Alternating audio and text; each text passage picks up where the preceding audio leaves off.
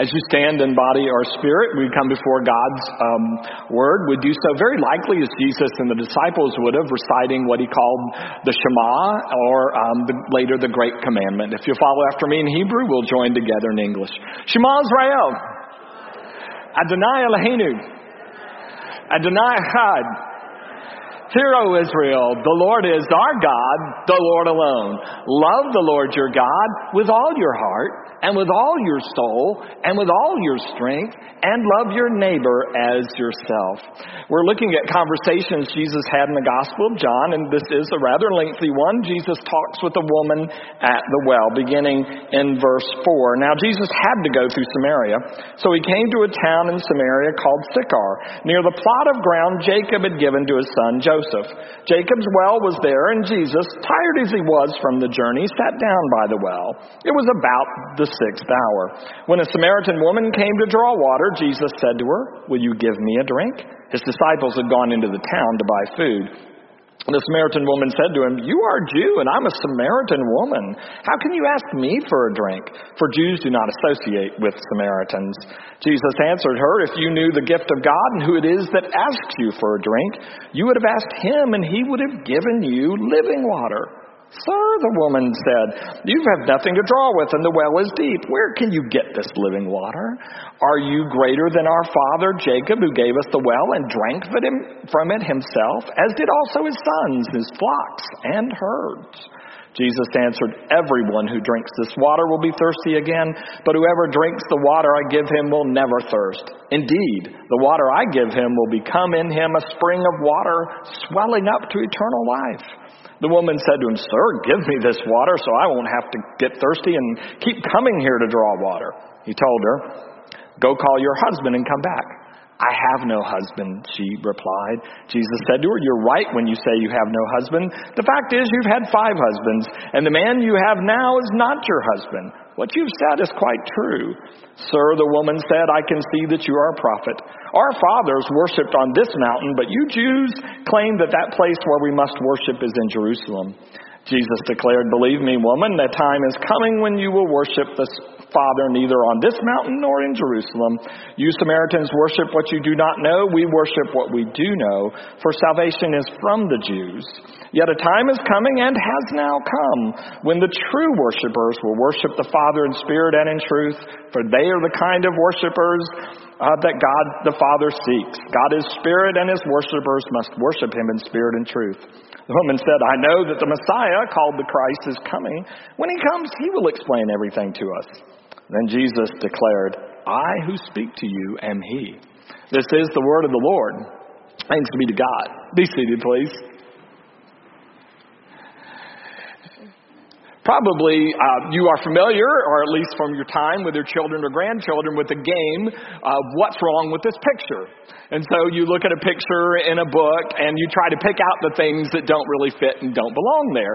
If a first century Jewish male looks at this picture in John chapter 4, there's a lot of things that are wrong with this picture. The first thing is that Jesus is talking with a woman alone by the well. Now, as a normal practice, Jewish men did not speak with women in public. In fact, many of them did not even speak with their wives in a public setting. But the setting is also sort of wrong in this picture. The setting is a well. And the well, if you're familiar with the biblical accounts, going to a well in the Bible is a little bit like signing up for Match.com, because a number of our patriarchs met their spouses at a well. There was Isaac, who met Rebekah at a well. Jacob met Rachel at a well. Moses himself met his wife at a well. And so what's Jesus doing hanging out at this well? There's something not quite right with that picture for the Jewish mind. But it's not just that she's a woman hanging out at a well and Jesus is speaking with her. She's a Samaritan woman. It's just so difficult for me to try to describe the hatred and the animosity between Jews and Samaritans, other than to say to you, it is quite real and had gone on by this time for several hundred years. The Samaritans were considered by the Jews to be sort of half-bred because what happened is when the Assyrians conquered the northern territory of Israel, the northern 10 tribes, they took the young men, strong men, men who could rebel, men who would make good slaves, carted them off to Assyria, and their soldiers stayed, and many of their occupying forces stayed, and then intermarried with the Jewish women there, and so they created a group of folks who were born then, part Jewish and yet part Assyrian, and the area was called Samaria, so they took the name Samaritans. Some women were actually carted off into slavery into Assyria, and there they would also wed their captors, and the children were considered not pure by Jewish standards. So you had that. But then there was a long history of animosity, so that when the Jews fell to, after the Assyrians, the Babylonians, and then the Persians released them so they could all come back home. They tried to come back home from Babylon, and when they got to Samaria, the Samaritan people attacked them. Not only did they attack them 500 years before Jesus, but every festival when they would go to Jerusalem for a Passover or another big festival, if they passed through Samaria, the Samaritans would assault them and throw rocks at them and try to dissuade them on their journey. And some Samaritans, it is said, would sneak in at night during high holy days like Passover or Pentecost and or the Feast of Tabernacles, and they would scatter dead bones on the Temple Mount, because a good Jew is never going to come into contact with something that's dead, and so they wouldn't be able effectively to walk into the temple, because the Samaritans had put these landmines in front of them. The animosity was quite strong, so there was this history of hatred.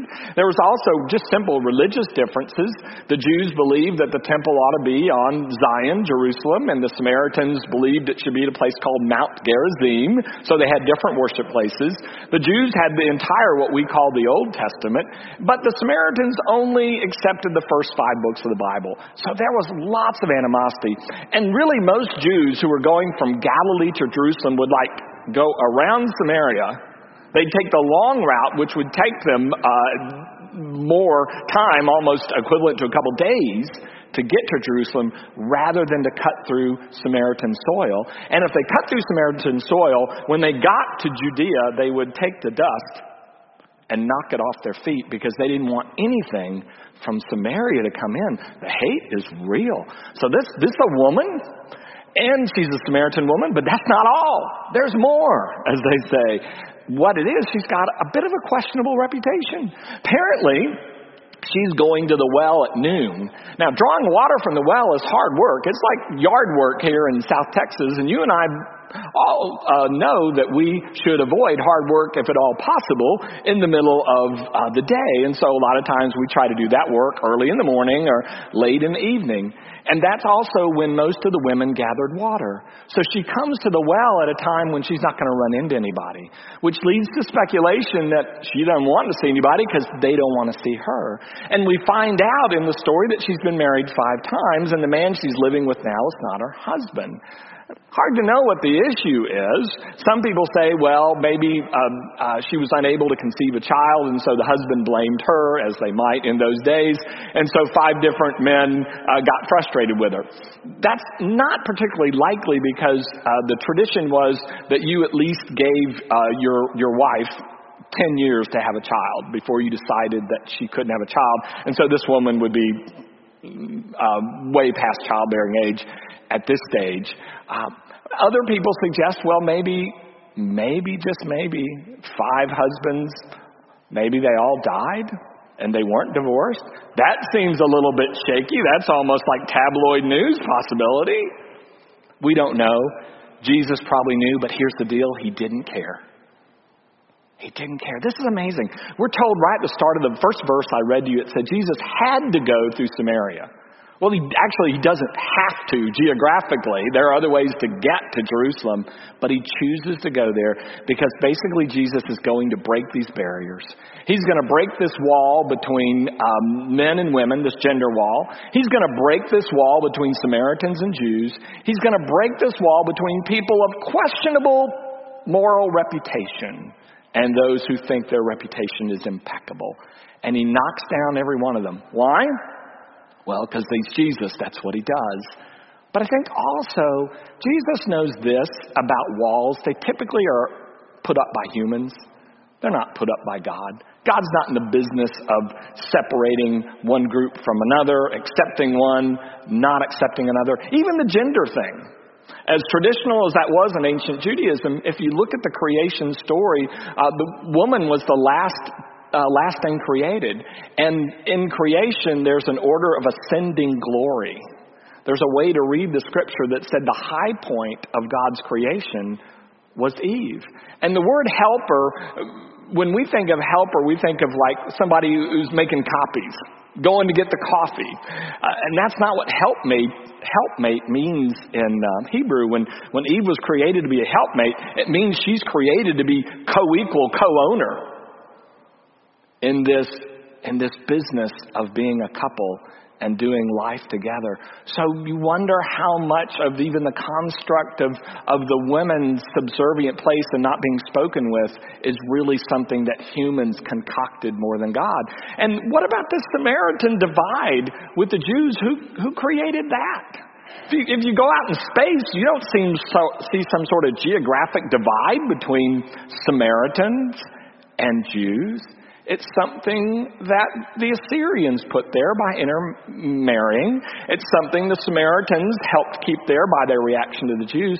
But did you know this? 160 years before Jesus, the temple on the Mount Gerizim, the sacred temple, and Moses had actually blessed Mount Gerizim in Deuteronomy 27, had been torn down by the Jews. They actually went and destroyed the Samaritan temple. You know, they're enemies, but they each played a part in being enemies. It was human-made and human-inflicted. And so Jesus says, I'm done with that. And then finally, even this questionable reputation, we don't know why she was married 5 times. Jesus does. We don't.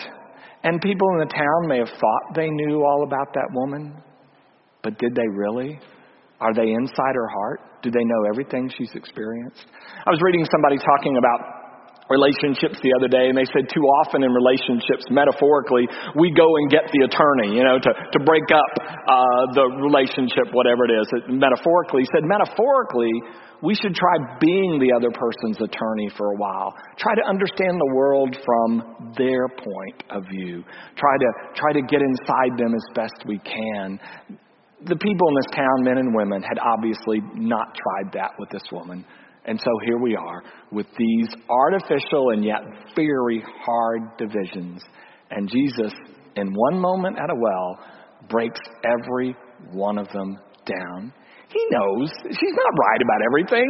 He knows that it doesn't really matter whether it's the temple on Mount Gerizim or the temple in Zion, that something else is coming. He knows that as a Samaritan, there's a whole lot of the Old Testament she doesn't understand. He also knows that Jacob's well probably wasn't even there at that spot. That if you look at it biblically, Jacob's well was probably in a different location. That had become a tradition. Jesus knows all the places she's wrong, but that's all right. One commentator put it this way: Jesus knows her fully and accepts her fully nonetheless. You see, I think a lot of the walls that I'm tempted to put up with other people are simply because I don't want to take the time to know them more fully. But if I did, what if my prejudices were reinforced?